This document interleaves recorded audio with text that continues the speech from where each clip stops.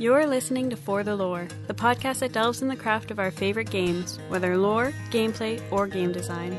Each week, Roger is joined by Joe and Vince.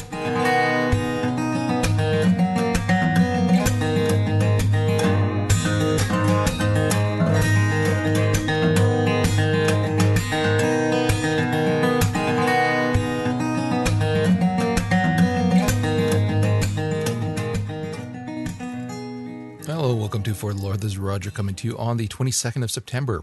Last week was the Tokyo Game Show, and I thought that we'd take some time and just go over basically a crap load of stuff that was discussed there. We got some pretty awesome trailers, a whole bunch of information about games, and while the obvious slant is towards the Square Enix stuff and things like that, basically it's and weird shit like Danganronpa with killer freaking bears. This is like Vince's idea of heaven, I'm quite certain. I love those games. I know. So there's going to be a lot of Vince talking today. Let's be honest. But there was a whole bunch of time has come. Yes.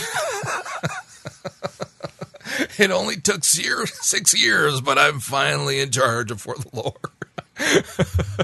But there was a whole bunch of other stuff that was super interesting, that some of it that I hadn't even heard of. And then we do have a little bit of extra news as well from the week. Let's start with the obvious Final Fantasy stuff, because there was a crap load of it, from Final Fantasy 15 to World of Final Fantasy and some other projects from Square Enix. So let's start with Final Fantasy 15. Vince, go ahead. I love how you said there was a whole bunch of interesting stuff at TGS, and then you start with Final Fantasy 15. Let's get it out of the way and move on. Yeah, he wants a buffer before he starts talking about tentacles. Come on. I'm still not particularly feeling this game. The big thing that they had to show off here was the chocobo riding and fishing. I thought they actually talked about more than just that. That was all that they talked about more, but their big tent pole for the presentation was chocobo riding and fishing. So chocobo riding I can kind of understand, but fucking fishing, really? Why do the chocobos drift? I thought that was funny. I have never seen a giant bird power slide. Because it's auditioning for Ridge Racers. It's like, man, we got to get out of this franchise. Where else can we go? Fast and Furious. I was going to say, the developers finally saw Fast and Furious 2 and they're like, that's great. Like the chocobos. All right, well, if you're not even into it, then you want to just move on from there? There's a couple other things to touch on. They did talk about a few other aspects of the game, most of which I found largely uninteresting. One thing, though, they have said there will be no Moogles in Final Fantasy 15 because, according to Tabata, the director, it wouldn't fit in with the game's atmosphere. If you have created a Final Fantasy world where you can't find a place to put Moogles, you done fucked up. Hold on a second. So we have drifting fucking chocobos, but no Moogles? The fuck? I want to smoke what they're smoking or eat what they're eating, because holy shit. Really? Yeah, it's I thought it was Kupo funny. This, buddies. I honestly thought it was hysterical when I read that. And then just one other thing that kind of caught my attention is they're already laying the groundwork for not having the airships in the game. As we discussed, they said the airships are going to be in the game, but it's going to be like as a separate downloadable content pack, because they want to do something really unique and really different. And they're already starting to say that the airship bonus content may be cut if it doesn't meet the standards of the game. So I think this is their way of like going, no. We told you, a year ago that the content might not happen. So I would not be surprised. So what are they going to replace it with? Like chocobo motorcycle gangs or something? Chocobo armor. How much more do you want than drifting chocobos, Joe? Come on. Listen, I want neon chocobos with. Yeah, I want the underlighting. Listen, if it's not a low chocobo, I don't want it. I want that bass coming from it as it's coming around the bend. I would pay money for a chocobo with like giant speakers mounted. I need to insert the Tokyo Drift song right here. That's what I want coming out of that chocobo's ass. Oh. Okay, anything else? And there's our episode title. Okay, we're going to move on to World of Final Fantasy. Yeah, they talked about other stuff, but Nothing. it was largely uninteresting, so not going to waste time. World of Final Fantasy is another one that I don't know, I'm not sold on it. Like, I don't like the art style too much. I think it's a little weird. The heads freak me out.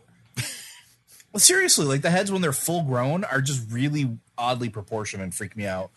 But we did get to see a little bit more. There was another trailer for the game, and it's the second trailer, and you get to see where they're going through and actually having encounters just a little bit, but it's still just See, I actually like weird. the art style myself. Not like it's like head over heels. I love it, but I kind of liked it actually. And I preferred this trailer. It showed some, again, a little bit more in terms of the art style for the various characters and whatnot. I'm not saying I'm going to be playing this, but from an aesthetics point of view, I actually thought it was pretty nice. Yeah, I mean, it's Final Fantasy, the fan service edition. Like, I'm not going to run out and buy it day one, but I'm sure a lot of people are going to have a lot of fun with this game. Oh, and I'm sure they will. And there's some interesting ideas in the mechanics, like the whole idea of you're going through and recovering memories or going through memories of encounters and stuff like that. And there was interesting comments from like some of the creatures where it's like, oh, it's them again. And you're sort of reliving these things that you don't actually remember was kind of cool. And I do like the idea that your character will sort of morph to deal with things. So you're not always going to be child chibi. Sometimes you're going to be full-grown adult. That's kind of an interesting concept. I like the idea of the whole traipsing through memories type deal, but I'm not sold. I don't care for chibi art mostly, is really what it is. You bastard. God, you just hate cute things. Man, hates I love peanuts, noodles. hates chibis. Does Tart know? God. You only reveal this when you know she's not going to be listening. Hell yeah. Okay, let's move on. They also, Square Enix talked about their new project. It's the first project to come out of their new studio, Tokyo RPG Factory, and it's Project Setsuna. And they didn't show a ton on it. I mean, it was basically still pretty early, it looked like.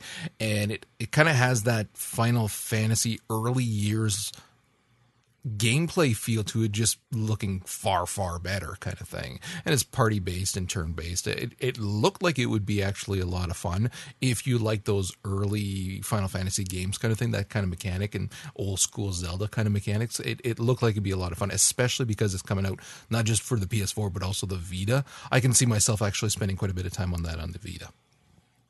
Yeah, looking at like the combat system and how that's set up, it has a very Chrono Trigger feel to me. Right. So, okay, how about Persona 5? You want to talk on that for a while? Should we walk away and just come back in a half hour? No. There isn't too much to talk about. Of course, the big news that, honestly, it's no surprise. The game has been delayed until 2016. I knew there was no chance it was going to come out this year. Anime tear on Vince's cheek. Well, especially since they want to do the Western release, if not at the same time as the Japanese release, pretty closely after, and they haven't done a whole lot of translation work yet. Like, if you look at some of the official translations they've released, it's pretty rough. But they did show off a brand new trailer, which just as fun and stylish as the last time around, showing off a lot more of the actual gameplay, some of like the sneaking and stealth elements that are going in with this whole cat burglar thief theme that's going on. That was awesome. And all of the traditional trappings of Persona, the daily life and the school and all that. And what really got me, in addition to the music, because again, music is fantastic, the personas themselves look freaking awesome in this game. Everything looked good about it, I will say that.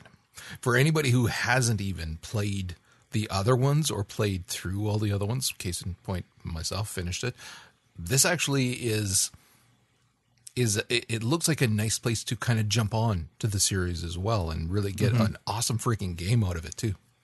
Which is really good too, because I mean, any game that's been around from multiple games in a series, sometimes you feel obligated to go back and play everything, and having that nice jumping on point is good. Yeah. Well, that's one thing I've always liked about the series. Even though they're numbered sequentially, they're all standalone games. They have absolutely nothing to do with each other aside from like general themes. But there is still the history behind it. And it is still daunting for some people. And I can say that because I thought the same thing. I thought, well, I'm going to need to, I did. I bought 2 and 3 as well, just so that I could play through them, not realizing 2 is a piece of shit. I didn't even bother with It 3. has not aged well. No, it has not. So this kind of thing here where it can be, hey, like it's getting a ton of attention and get a whole bunch of people into it. That's pretty awesome. Yeah. Mm-hmm. And I also like the video they released, like giving us a bigger or a better look at the main theme song with, the studio recording and the singer Lynn is, God, fantastic voice. But, again, they know that Persona is more than just a video game. There's a lot of the style, both visually and audio, that really makes it what it is. And I like that they're giving fans tastes of every aspect of the game.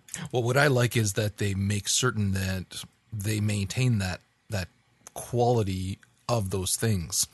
Case in point, the music kind of thing. It's not something that they this game here, we don't have quite the budget, so we're going to need to cut here a little bit and to do these other things. No, they realize, no, that is just as important integral a part to the game as everything else. So you got to give them props for that. Yeah. They also gave off some small, bios for the characters, all pretty basic stuff, nothing that anybody from the Persona franchise wouldn't be surprised with. The main character is new in town, believe it or not, just like he's been the last 4 games. Wow. But the best, where do all these new people in town come from is what I got to know. Because eventually you've run out of new people in town. The big city. Yeah, really. The one interesting little tidbit that caught my eye, though, is Morgana, the cat. Her voice actress is the same one that did Pikachu. I didn't read that. But yeah, the game looks like a ton of fun. I'm more than willing to wait. I mean, this year is busy enough gaming-wise as it is, so I'll settle in next summer with a nice 150-hour playthrough of Persona 5. I'll be okay with that. You might be done Fallout 4 by then. Maybe. Yeah, I'll just have to cut my losses at that point. Yeah. All right, is that it for Persona? Yeah, they said they didn't talk about a lot, but it was definitely quality over quantity for me. Yeah. Okay, Joe, how excited are you for Star Ocean? Really excited and really confused. Welcome to Star Ocean. So I love the Star Ocean series. I absolutely love it. I think it's a great RPG series. It's phenomenal characters, phenomenal visuals, phenomenal music. It's fantastic. But I'm really confused how another game is coming into the series, because Star Ocean Last Hope, which happened about 6 years ago, I think it was 2009, right, was supposed to be the last entry into the entire franchise. And it pretty much tidied things up. There were no loose threats. So I'm really confused how they're going to bring this back or what direction they're going to take for it. And I absolutely wish I spoke fucking Japanese, because I have no clue what the hell they're talking about in the trailer, and it's bothering me. So I need to know. I'm sure. Honestly, Joe, if you know as much about the Star Ocean franchise as I do, I don't think the translation would help you make sense of anything. Probably not, but at least there's that hope. That hope.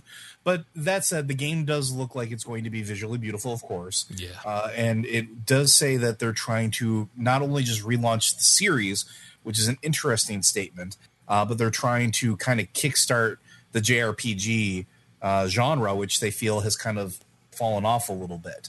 So I'll be interested to see if this is released in the Western area, because that's the other thing. There is no Western release date. As far as we know, it's going to be coming out in February in Japan only, in the PlayStation 3 and PlayStation 4. So here's hoping it comes here, because I would absolutely love to play this game and find out what the hell it's all about, because I need to know how the hell they bring this series back. I just don't have the time in my life for another Star Ocean game, because I get so engrossed in all of the stuff that you can do in those games. When you talk about it, when you 35 years old, I can't do it. when you talk about the previous installment had 9 normal endings, 5 hidden endings, plus character specific endings based off of who you picked into the parties. Yeah, that's a lot of replayability and a lot of hours to devote. And I can only imagine it's going to be freaking worse now that they have oh, look, next gen console, all this other space, more endings. I just expect that to be the thing. I just think back to the original PlayStation days. I had an entire memory card just for Star Ocean 2 saves. You had to. And you had to buy the special one with the double memory on it, because it was just that much. Oh my God. Yeah, no, it's one of those series where if you haven't played any of the previous ones, see if you can pick one up cheap, especially if Last Hope. Last Hope was actually a really good entry. It's worth playing. It's worth going back and actually seeing that they're going to be bringing back the series is probably going to force me to replay Last Hope.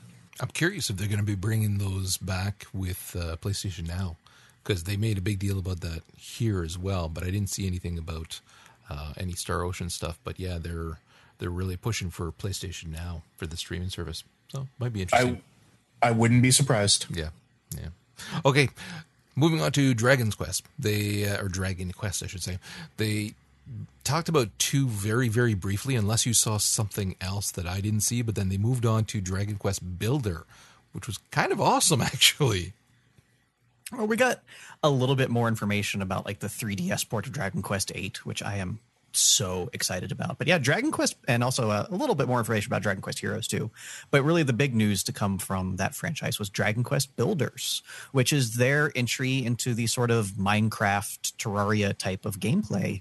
But you look at it and it's absolutely a Dragon Quest game. It has that signature art style that, even though they have all these, mining and building elements and, placing blocks, like you can tell it's Minecraft inspired, but they've really made this game their own. Oh yeah. And like they're even talking about like gameplay wise, like it's, you have to build up your town to get NPCs to move in. And once NPCs move in, they'll give you quests, which allow you to get different materials and access to higher end equipment, which then you can expand your town even more. And like it's a real like RPG on top of the building aspect.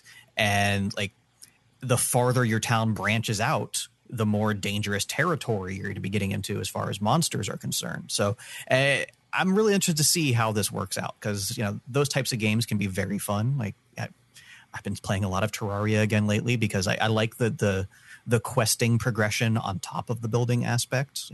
Sometimes you just have one or the other and it's not as interesting, but when you can get both of those working together well, I think you can have a pretty cool game. I love the scene where you see him building up the steps higher and higher in a spiral until he gets above the clouds and looks off in the distance.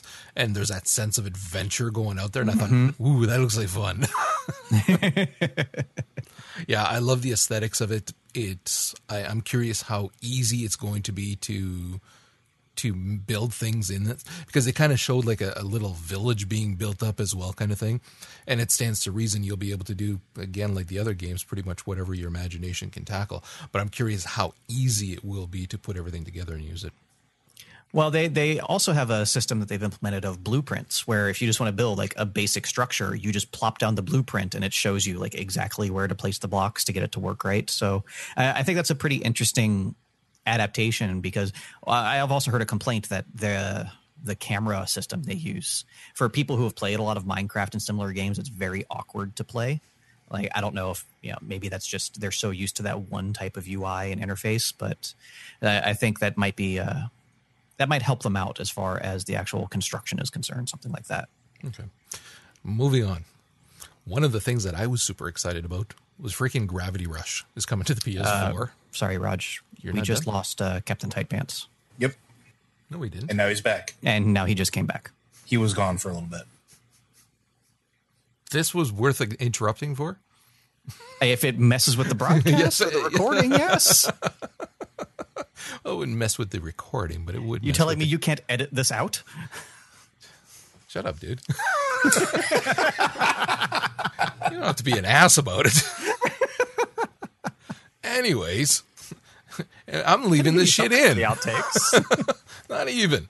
If you're curious what he's talking about, it's because After last week, we need some different outtakes. We're trying to use Discord app for the recording instead of Skype, because Skype's been stupid the last couple of days. So that's why the sound is probably going to be off, same as was yesterday for a Comic Book Informer. I'm still trying to tweak it and get the right filters on. But to be able to broadcast it, I've got a separate account logged in silently. That's Captain Tight Pants. Back to what I was saying now. Gravity Rush is being remastered and brought to the PS4. And I thought that's friggin' awesome. Let alone the fact that there's a Gravity Rush 2. Well, they're calling it Days now. Gravity Days 2 is going to be coming out next year at some point. probably in the summer, I believe I read, which is freaking cool as shit, because I loved Gravity Rush. I was one of the launch titles for the Vita. So we're talking, it came out in 2012, and it had a pretty strong following. A lot of people liked it a lot. Now, granted, there wasn't a ton to choose with initially when the console came out. It was the game to own for like a year and a half. But I wouldn't say that bad, because again, people like slamming the Vita just because it's cool to do so. But I have one. I love it. There's been games forever for the thing, so that it's not a PSP. but I have one of those too. So do I. We've got two in the house. But I loved Gravity Rush. I loved everything about it. I loved the aesthetics of it. I loved the Miyazaki style and story kind of elements. I loved the characters, and I really loved the gameplay. One of the things with it, though, because it was a launch title, and because no doubt they were pushed to use all of the freaking everything's on that Vita. It uses the back panel, it uses the touch on the front, it uses everything. But it did it in such a way that it still felt natural, and I never had a problem with it. But one of the things with the port to the PS4, they were wondering how it would work, and all they did was map it to R1 and L1, and or 2, I can't remember which they said, but that's it, problem solved. And from what I read, it actually plays better on the PS4. So the remastered 1080p on a big screen, I might be picking it up just to play through it and then be ready for the second one when it comes out. Yeah, it'd be a pretty cool experience. Yeah. We also got some Kingdom Hearts news as well. Joel, I'll let you take this.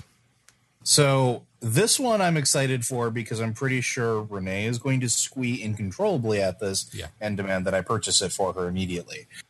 So Kingdom Hearts 2.8 Final Chapter Prologue. Wow, it's a mouthful. Got its first trailer, and also we got teasers of some teasers for Kingdom Hearts 3.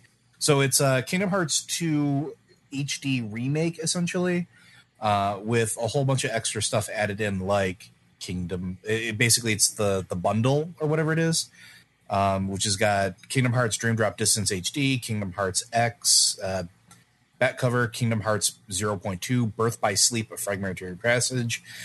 It basically everything that you could possibly want from the Kingdom Hearts series in one neat little bundle, and then an additional Kingdom Hearts 2 HD remake. And do they tell you what order to play them in? Why the fuck can't they have a 1, 2, 3, 4? No. If you want that, what you're going to do is you're going to set aside a half an hour, and you're going to have Renee on the show. Yeah. She's going to explain to you the order in which you have to play them, and you're going to need to take notes. Screw that. I got her on Twitter. I got her aim. Okay, what do I do next? But as much as I love this game, and I'm really excited for Kingdom Hearts 3, yeah, it's confusing as shit to find out how the hell you have to go through this thing in order. So here's my suggestion for anybody looking to: don't bother. Just pick up a game and play it. It's fine. It's fine. Joe, did you see Nomura's explanation as to why this is 2.8? No. Oh, boy. Do I want to? Listeners, take a second to pause the podcast and get a pen and paper, because you're going to need to write this down for it to not make sense, but this is brilliant. He says, since this is the first title after Kingdom Hearts HD 2.5 Remix, Dream Drop Distance HD is being treated as Kingdom Hearts 2.6. Then Kingdom Hearts Cross Black Cover / Kingdom Hearts Unchained represents 0, since it's the first title in the Kingdom Hearts storyline. Lastly, Kingdom Hearts Birth by Sleep represents 0.1, which leads to Kingdom Hearts 0.2 Birth by Sleep, A Fragmentary Passage. Then from all 3 titles in the collection, you add 2.6 plus 0 plus 0.2 to get to 2.8. Holy shit. This man must be stopped. Tab B. Seriously. Oh my goodness. He needs to go work at IKEA. Write their instructions on how to build shelves. Maybe he used to work for IKEA and gave them the instructions, because that's holy shit. That's like stereo instructions from the 80s. That's hysterical. Wow. He missed his calling. He was supposed to be a high school math teacher. I'll teach those little bastards math whether they want to know it or not. Okay. All right. That's the or else. All right. Let's move on. They There was a lot of people hopeful that we would get some Last Guardian news here. Obviously, like it's the perfect spot for it. No, not so much. We got a massive projection, and that played with a ball, and that was it. So that was disappointing. That was really disappointing, because I was actually hoping that we'd get a lot more news. I mean, I know that like I'd pretty much given up on the title, and then when they announced it, I still wasn't like getting super psyched. But then the little bit more that's been trickling in, it's like, man, I actually am looking forward to playing that. We got nothing. I did see though a video. Yeah, really. I saw a video and immediately was like, oh God, this has got Vince written all over it. The 13 Sentinels. Yes and no. Okay. Yes, where is it here? 13 Sentinels, Aegis Rim is the latest game from Atlas and Vanillaware coming to PlayStation 4 and Vita. I couldn't tell you what it's about, but it had a very pretty trailer. I love the art style, like the hand-drawn animation. Well, obviously not hand-drawn animation, but it looks like hand-drawn animation. The backgrounds are gorgeous. It's got a giant robot. So, like, there's a lot really going for this, but I think back to Vanillaware. Vanillaware has made some amazing games. Odin Sphere, Muramasa Rebirth, Dragon's Crown. All fantastically made games. All with issues relating to character design, especially in the female direction. So I am hopeful, because I'm sure, again, it's going to be a really good game, technically. Fun to play, but it's one of those things where how much bad am I willing to wait through to get to the good? Same discussion we had last Sunday. Yeah. Yeah, definitely. Okay, what about Bloodborne, the Old Hunters? Joe, you excited for that? This is actually really cool. So Bloodborne is one of those games that I love to watch because I suck at it. But this is actually really cool. And one of the interesting things about Bloodborne was the transforming weapons. And it was one of the things that I thought was one of the niftiest mechanics of the base game, and one that a lot of players agreed with me on and kept asking for more of. So what we have here is now a whole brand new arsenal of weapons that convert into other weapons, such as the blade bow, which is called the blade bow. They're not the most ingenious as far as naming things go, but it's really cool where 1 minute it's a sword, the next minute it's a bow and arrow, and that's kind of nifty. Or the weird chain buzzsaw thing that goes from a sword to this random like thing straight out of Silent Hill. I thought that was pretty cool. There's going to be a whole brand new area to explore, a whole brand new set of enemies and bosses, which are sort of one of the big draws to this type of genre. There's a lot of good things coming in this. It's an expansion. It's straight up an expansion to Bloodborne, but it's cool. And it's one of those things where I can't wait to watch people play it because, again, I suck at it, but I'm interested to see how all the new weapons go, how the new Eldritch Horrors go. It just looks really cool. And also it is one of those this is a great example of how something can be absolutely gloomy as shit, but still gorgeous. Well, it has atmosphere. Like, I love everything about the game except actually playing it. The design, the story, the world they've created. But the thing I find most interesting is it was originally supposed to be 2 separate DLCs that they went, you know what? Instead of spacing this out and dragging the fans along, let's just smack everything together, give them one giant content pack, dust off our hands and be done with it. And I kind of respect that approach. Yeah, no kidding. Well, yeah, especially because it lets them weave everything together, polish it up a little bit more, and give players a better experience. And yeah, I'm all for that. We also got a couple of Samurai title things. There was the 2 that caught my attention were For Honor and Neo. Now, For Honor, we actually saw at the premiere trailer at E3, but it was more like Vikings fighting. And here now we got a samurai, the first samurai hero. We got a glimpse of the samurai at E3. Not like this. Wasn't he getting murdered? This is being developed by Ubisoft Montreal, and they showed off the samurai hero Oni, and holy crap, does it ever look good. This motherfucker is dancing all over the place, swords whipping around. He wears this leather and wood armor that it looks authentic. It looks like it belongs in that time period. And then he's got these incredible abilities of using the katana. He's got these like throwing arrow things. He's got an arrow storm that he can call down on people, a poison blade. And again, it is gorgeous, just unbelievably gorgeous. I want to play this. Yeah, I have no fucking idea what it's about. I want to play it. Like, did they actually release any news regarding what it is about, though? No, who cares? I haven't seen it either. So I'm whatever. I'm on board anyways, just because it looks so good. And what's funny is that I saw this after I'd seen the Nioh trailers and videos. Now, the Nioh stuff, it's actually based on an Akira Kurosawa script. And so I read that and I went, dude, this is going to be right up my freaking alley. And then I see the trailer and the gameplay footage they show, and then there's this dude who's fighting all manner of demons and beasts coming out, and then he loses his helmet, and it's like, it's a blonde Caucasian dude. And I'm going, what the fuck is this about? And between the two, not just in terms of aesthetics, but also the gameplay from what it appeared to be from what we were seeing, For Honor just looks so much better. I don't know, man. Nioh looked really good to me, though. And like, but you know, here's the thing. Like, I'm assuming it's part of the story. The reason he's half Japanese, half American. Like, it's a Japanese game by a Japanese company. I'm not afraid that we're going to get 47 Ronin done this one. It's possible. He's being voiced by Keanu Now, there Reeves. is an interesting parallel to be made that the game is Neo. I know. Not spelled the same, but, you know, it definitely sets a precedent. Follow the white rabbit. Again, from what I saw at least, I was far more interested in For Honor, which again is surprising. I'm super hyped for both. Yeah, so it will be fun.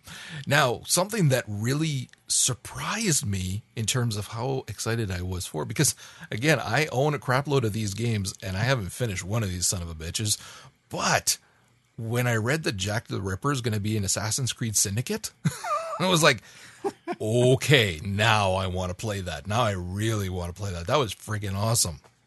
This is kind of one of those foregone conclusions. Like, you knew it was going to happen. I didn't. You're not really. I mean, No, it's a great thing, and I'm really excited for it. But I totally expected this, mostly because with the Assassin's Creed titles, they've been kind of dipping into the like more kind of notable historical figures. Mm-hmm.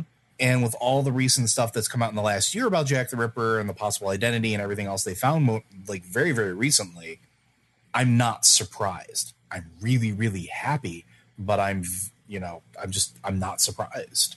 And I think that's going to be absolutely cool because you're teaming up to bring down Jack the Ripper. And I think that's a really damn cool idea where you're an assassin going after one of the most heinous murderers of all time. The most celebrated mass murderer of all time. Yeah, the footage was phenomenal for this. I loved the voice acting. It just looked like it'd be a ton of fun. Even if it's only a few hours and boom, you're done. It just sounded like, holy crap, I want to do that. Well, there's going to be a whole bunch of other stuff that are coming along with it too. So it's also part of the Last Maharaja mission pack. It looks like it's coming with it, where there's going to be 10 brand new missions where you go along with this character. I don't know, absolutely massacred this pronunciation, Duleep. And then I know the last name is Singh because I have a friend with that last name who has to reclaim their birthright as the Maharaja. And that's kind of an interesting thing because that's not a lot of, it's not something a lot of current people really think about. Is back then there was this whole tie-in with, you know, the British colonialism in India. Yep. And that's actually a really awesome nod. It's just, there's so many cool things coming here. I'm really excited for Assassin's Creed Syndicate, and this is just doing nothing but make it a little less containable. We also got some information about PlayStation Morpheus, which is now going to be called the PlayStation VR, because originality, at least there's no mistaking what it is. Yeah. This was freaking cool. Again, I know you guys aren't excited about it.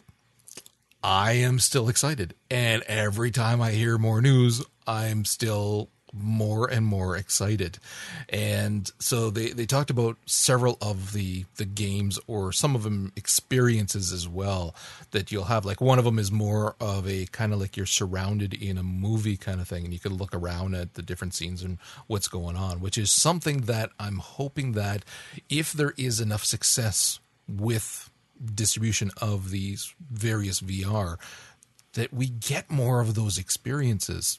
And it's going to be difficult, and we're not likely to get, feature full-length movie kind of things, but even just shorts, whether it's an animated thing or whether it's, which would be obviously easier, or live action, just to be able to reside in that world for a little while and be immersed in the story. You don't even necessarily need to be making choices, but just be following along with it. Just to me, it just sounds like it's such a mind-blowing experience. So I had an epiphany today while looking at this. Yeah, I know. An apostrophe. While looking at the VR stuff and thinking about horror movies. Oh, yeah. And right now, we're at this weird intersection where horror movies are trying to catch up with technology in terms of how to scare somebody. And something like this, like a viable VR option, can potentially make those movie studio companies maybe want to create cinematic experiences as opposed to movies, and use the technology in that manner. And this is going to sound really funny, but that's because we were talking about at work about a horror movie coming out called Selfie. Yes. And we were looking over it, and it was like one of those interesting concepts where they're taking something that's so commonplace and trying to make it terrifying. Imagine something like that ported into a VR experience. And we've already seen kind of hints at it. I'm all on board for that. If you can give me experiences like that, I will 100% endorse VR as a absolute wonderful thing. Well, we can look at the upcoming, the new Charlotte Copley movie, where what's it called, Hardcore, I believe, where it's all filmed first person, and oh yeah, that's made for this kind of thing, just that you're living this experience. So again, it's this has nothing to do with the gaming aspects of it, but just from an entertainment standpoint. Not just in terms of the like, because I love the idea of the travel ones as well, where you can be like, thousands of miles under the sea and just singing with crabs and mermaids, whatever. But between that and visiting other parts of the world, but these kind of things too, where it is immersing you in a story. I keep going back to the idea of, can you imagine being in a Pixar short? And it doesn't even have to be super long, but residing in that world, that you look around and you're in the Toy Story bedroom and everybody's running around. I don't want to cry that much. Yeah. But, oh, dude, imagine being in the Up House as it's floating away, and you look out the door and you're floating away. Like, God, how can you not think of that and be and not be excited about this? Like, it's just... The possibilities are coming to fruition. We're seeing people demoing exactly these kind of things, that from there it's just, follow the path, and you're going to eventually get to a place where we will be in the Up House, going up and crying because there's a picture of them on the wall holding hands. But that stuff's starting to happen now too. Yep. There was that one virtual experience where I don't remember if we talked about it or not. I'm sorry, but it's like a 4D experience involving VR and a completely transmutable space where players go through and they have to survive. Like in one instance, it was you're a jewel thief or a tomb raider that just wound up grabbing everything and all of a sudden triggering all these traps. So you have fire arrows coming at you, and they have like heat lamps set up specifically, and they have different structures set up so that as you're looking through it, you're experiencing this in real time and you're feeling motivated to move. And they have everything set up in that 4D environment. So you're getting blasted with air, heat, water, rumble seats. If you're on a platform, they have things that will move around you to move you. And they're starting to use this technology for that. And I think that's absolutely amazing. I think that I have to say that I owe Roger an apology, starting to see all this stuff where I'm like, oh, this is never going to be, a thing. I'm actually starting to get excited for this stuff. One of the ones that really obviously got me excited too was Final Fantasy XIV. Final Fantasy XIV with a fucking VR helmet and going up against a boss. So for those of us that are MMO fans that love MMOs, the idea of living within that space is always something that you fantasize about. Sure. Now, you can live in this space. It's not without its downsides as well, because it's going to really change the way the game is played. Because in this case, it was first person, and whether they allow a third person or not, who knows? But now all of a sudden, that's going to make a big difference in terms of if somebody or something surprises you from behind, you need to always be aware of your surroundings. And they were saying as well, it was a little iffy when you are running because they map the left joystick to basically your head movement. So you turn by moving your head and looking where you need to go. So that would need to be changed as well. But the idea of if they can map it back to the button and then just use your head movement to look back and forth as you would when you're actually moving, and to be able to play a fight, I would renew my fucking sub. If this comes through and it's as cool as it sounds, I will renew my sub, and I'll actually not renew it because I've got it on PC. I'll buy the game for PS4 and sub, because holy crap, to be able to play that game, because that game is justifiably incredible. I'm not playing it now for monetary concerns. That's the only reason why, because I miss it dear. And those cards. Vince, you could be playing Triple Triad for realsies. You'd be putting your cards down and stuff. And I was super stoked when I saw that. That was awesome. But then, of course, you also need to have the creepy. And they showed off Summer Lesson, where you're teaching two girls how to speak Japanese. You're a teacher. And it was like, oh my God, that is freaking creepy as shit. That is sleazy. And that's only Did you expect anything less from Japan? It was just not right on a lot of points there. I was like, oh, this is a slippery slope, folks. I don't want to know where this is going to go. That said. Slippery? Really? Was that the right word? Yes, it was. Yes, it was. I don't say anything without meaning it. The thing that was awesome, though, is that I'm watching that and I'm thinking, ooh. And then, of course, in the back of my mind is like, well, at least I wouldn't have to explain to Karen when Vince makes me watch terrible animes anymore. She wouldn't see anything. As long as I make sure to keep my hands by my side. Wait, everything's all right. Make you watch terrible anime? You have. Maybe. Okay. That's been a one-way street. Okay. Well, you suggested this one we're watching now, and that first episode, I got to tell you, yeesh. I didn't suggest it. I said I've heard things about it. No. That was a pretty strong suggestion. Anyways, we didn't get a crap load of stuff for the VR, but it was just enough that it did nothing but increase my excitement for this. So this is one of those things. They did say as well, which is not surprising at all, they're considering this a new console, and so it's going to be priced as such too. So I'm anticipating a $299 or probably $399 price tag on it. Gonna lean towards $399 probably. And in all honesty, the money's already put aside because this was like a gift for me from the kids. Whether it's this one or the Oculus or whatever, I'm getting at least one of them, and probably more. Especially now that I have the Xbox One, I'll probably get the Oculus as well. But it's gonna be like a coat rack at your house, just filled with VR helmets. Just wife is gonna get used to seeing me with something on my face and my hands out, stretched out. Oh God, who's he touching now? Like, honestly, it's an improvement. Yeah, probably. Okay, let's move on to just some other news of the week as well.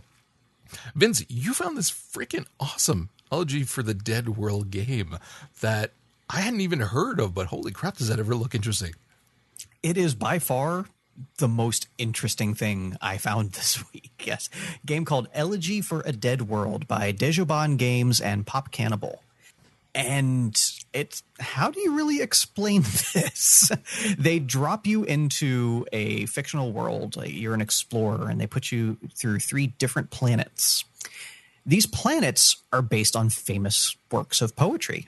Ozymandias by Percy Shelley, Darkness by Lord Byron, When I Have Fears That I May Cease to Be by John Keats. And they're these elaborate alien worlds based on, the imagery in those stories. And the gameplay is tell your story. You'll just be walking through this world and occasionally a writing prompt will come up and you have to fill in the blanks. There's no right or wrong answer. It's 100% creativity. What do you feel the story that's being told in this scene is? And I know for all three of us as writers, this is a phenomenal idea. And they're talking about how you can just do, free form writing if you want. There's different challenges where they'll tell you, okay, this time you're a thief looking for treasures, or, this time you're a scientist trying to find out what happened to the people who lived here.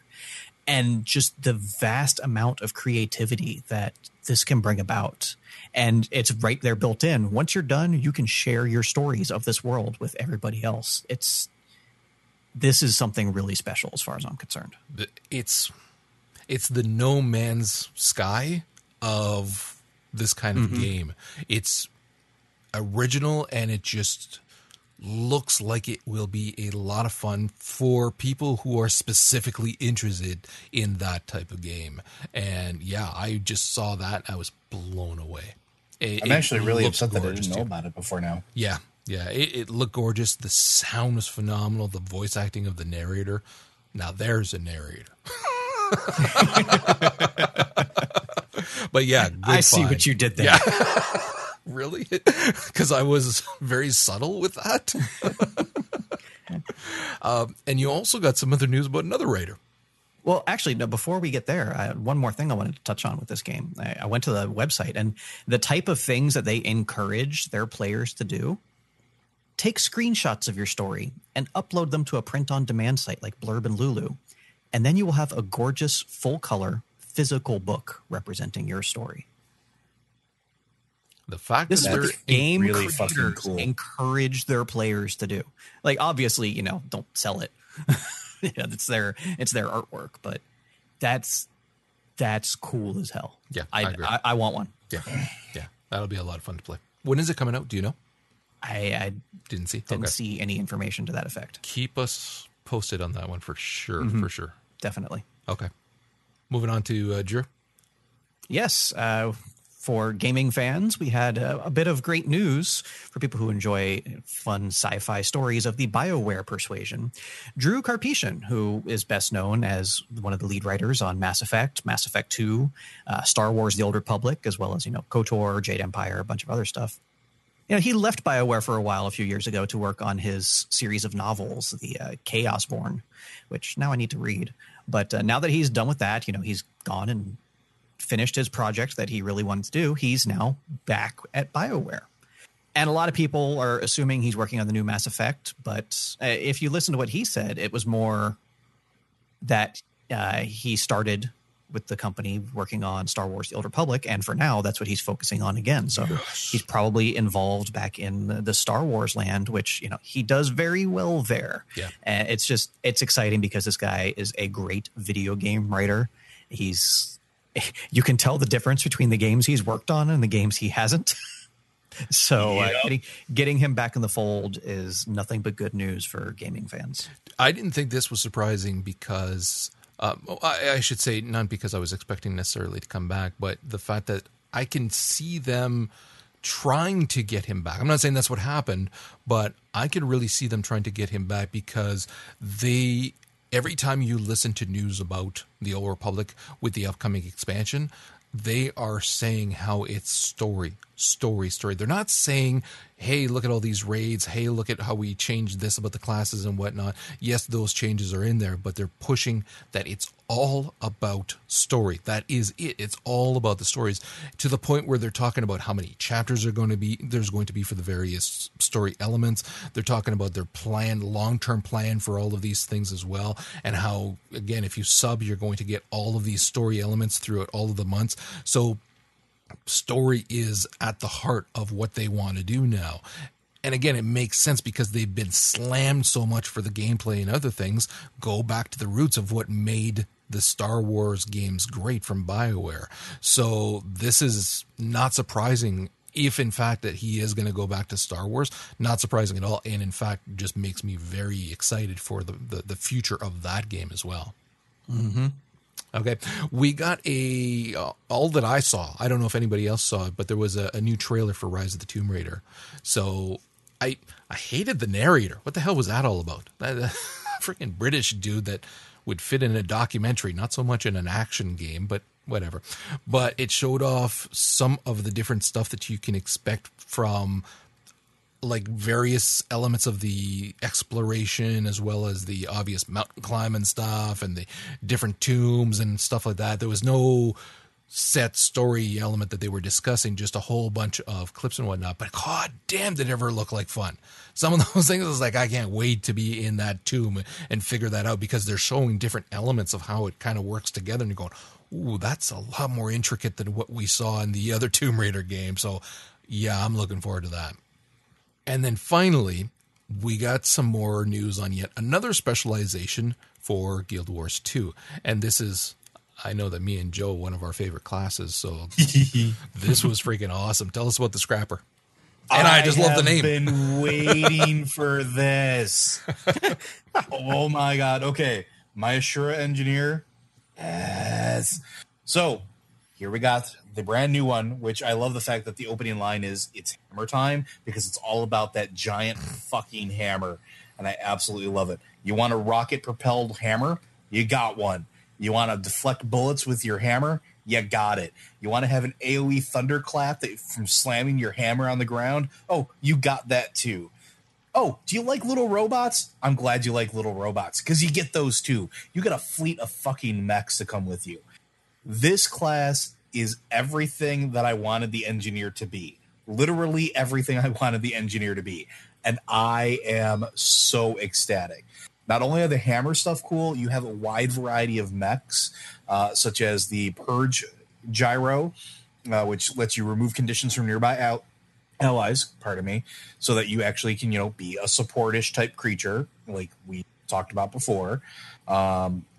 It's, oh man, I'm so excited for this, just in general. Like, between that, like, being able to do stealth stuff, to be able to detect stealth, be able to do poison damage, it's just, holy shit. I love that it's going to make it a lot more fun to do melee as well on the class, because that was always something that was not as much fun with the engineer. And it's almost as if they realized that and fixed it in the specialization. They really did. And I remember, like you, I think I used a shotgun my entire time just because it was the easiest. Yeah. But, oh my God, there is so much here that it makes me incredibly happy. Everything from the stabilization, which is a cool little feature, where you evade attacks, it gets you stability. And then because your hammer is perfectly weighted, it does increase damage with hammer skills. You can do a final salvo where your gyros create a lightning field that gives you super speed upon being destroyed. That's hysterical, and it reduces all of the gyro's skills cooldowns. You can also give yourself extra armor. You can daze mass people. You can gain power based on your toughness while you're affected by stability, which gives you stacking might, which lets you increase damage. You can do rapid recovery, so you can have more increased regeneration. There's a whole ton. Like, this is a very versatile class. Like, it has support, it has self-sustain, it has little tiny bits of healing, and it has a ton of what looks like are potentially very fun fight mechanics. Yes. This is, I need it. This was the one that I looked at and said, this is just going to be fun to play. Because a lot of them you're looking at and seeing the obvious, the manner in which you'll change the way you play to be more effective and to, I'll be able to tank the crap out of a ton of mobs. I'll be able to do this and all that. And this is the one that I looked at and said, this just looks fun. This just looks like it's going to be a blast to play, especially when you consider the leveling up process with it. All of those levels now, it looks like it'll be just a blast to play. Not to mention that all of your gyros look like they came out of the 1987 movie Batteries Not Included, which is a huge selling point in my book. I just love the freaking face mask with the fire. welding mask? Oh my God. I was like, okay, I'm going to need one of those for sure. Cause that was awesome. So good. Yes, indeed. You just found some news on Crowfall? Yeah, this is actually interesting. I just got an email while we were recording the show that the collector's edition for Crowfall is now up for pre-order, which surprised the hell out of me. Not only did it surprise the hell out of me, the contents of it surprised the hell out of me. It's a $150 collector's edition. It comes with 2 guest trial passes for Crowfall, the game, the collector's edition Crowfall art book, which I absolutely love art books, the Music of Crowfall CD, a Murder of Crows behind-the-scenes Crowfall footage, basically the making of type stuff, collector's edition Crowfall comic book, 21 tabletop miniatures for Crowfall of all of the archetypes. That's where you went, sold. I just want to be able to buy those minis separate. Are you kidding me? And then a 3-month VIP subscription. And then digital exclusive items that have yet to be announced. That's a fucking lot of stuff, even at $150. And the minis alone, like, it sounds like it's weird, and it's something that I'm going to focus on. So I'm sorry, guys. It looks like they're the same quality of the minis that are being used by Wizards of the Coast for their D&D minis. I wouldn't be surprised if it's the same production company. Even the packaging looks the same. Yeah, it looks pretty similar. I'm going to go ahead and go out on a limb and guess that they probably outsource to that, and that's fine because those minis are actually coming out in very good quality. They come pre-painted. If people don't want to paint them, I'm going to repaint every single fucking last one of them. But that's really cool. I did not expect that, and that's better to me than one massive bust. That's really cool. Yeah, definitely. Actually, they're pretty far. They've been having Twitch streams where they've been showing gameplay of different things. And again, there's a lot of people very excited. I did back this at the lowest one, so I'm obviously going to be playing. I am looking forward to it, but I don't know that I'll do I'm not as crazy about minis, so I don't know that I'll do the 150 collectors, but more power to you. I just want to be able to buy the minis separately. Okay, that's going to wrap it up for this week. So thank you to anybody who joined us in the live stream. It was a little bit of Discord magic to get it to work. Hopefully the sound is all right when I finish editing, but there you have it. You can, of course, find us at For the Lore and join us on Mondays at 7 p.m. We are a day late this week just because we had to switch the For the Lore, not Comic Book Informer podcast, which, speaking of, make sure to check it out. We had a fun Comic Book Informer podcast episode yesterday, and on the weekend we recorded a fantastic Popcorn Ronin episode talking about Gate, the anime, and that was interesting. You will definitely want to make sure to listen to that. You can find us on Twitter at For the Lore, or individually Joe at Loaders at J, Vince at Simodian, and myself at Zen Buddhist, and you can leave us your thoughts on iTunes and Stitcher. And with that, we will talk to you guys next week.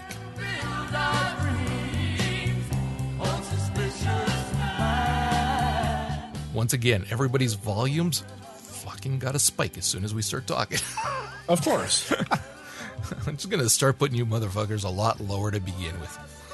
Because you're testing one, two. That's why I was trying to talk to Vince excitedly about Gundams when somebody interrupted us, but no. Fuck you guys. I'm killing the stream. How's that? Because for some reason Nintendo had like tripled the levels on my microphone. Windows. Okay, yes, that's perfect. Nintendo? Yeah, I put it back down to my normal level.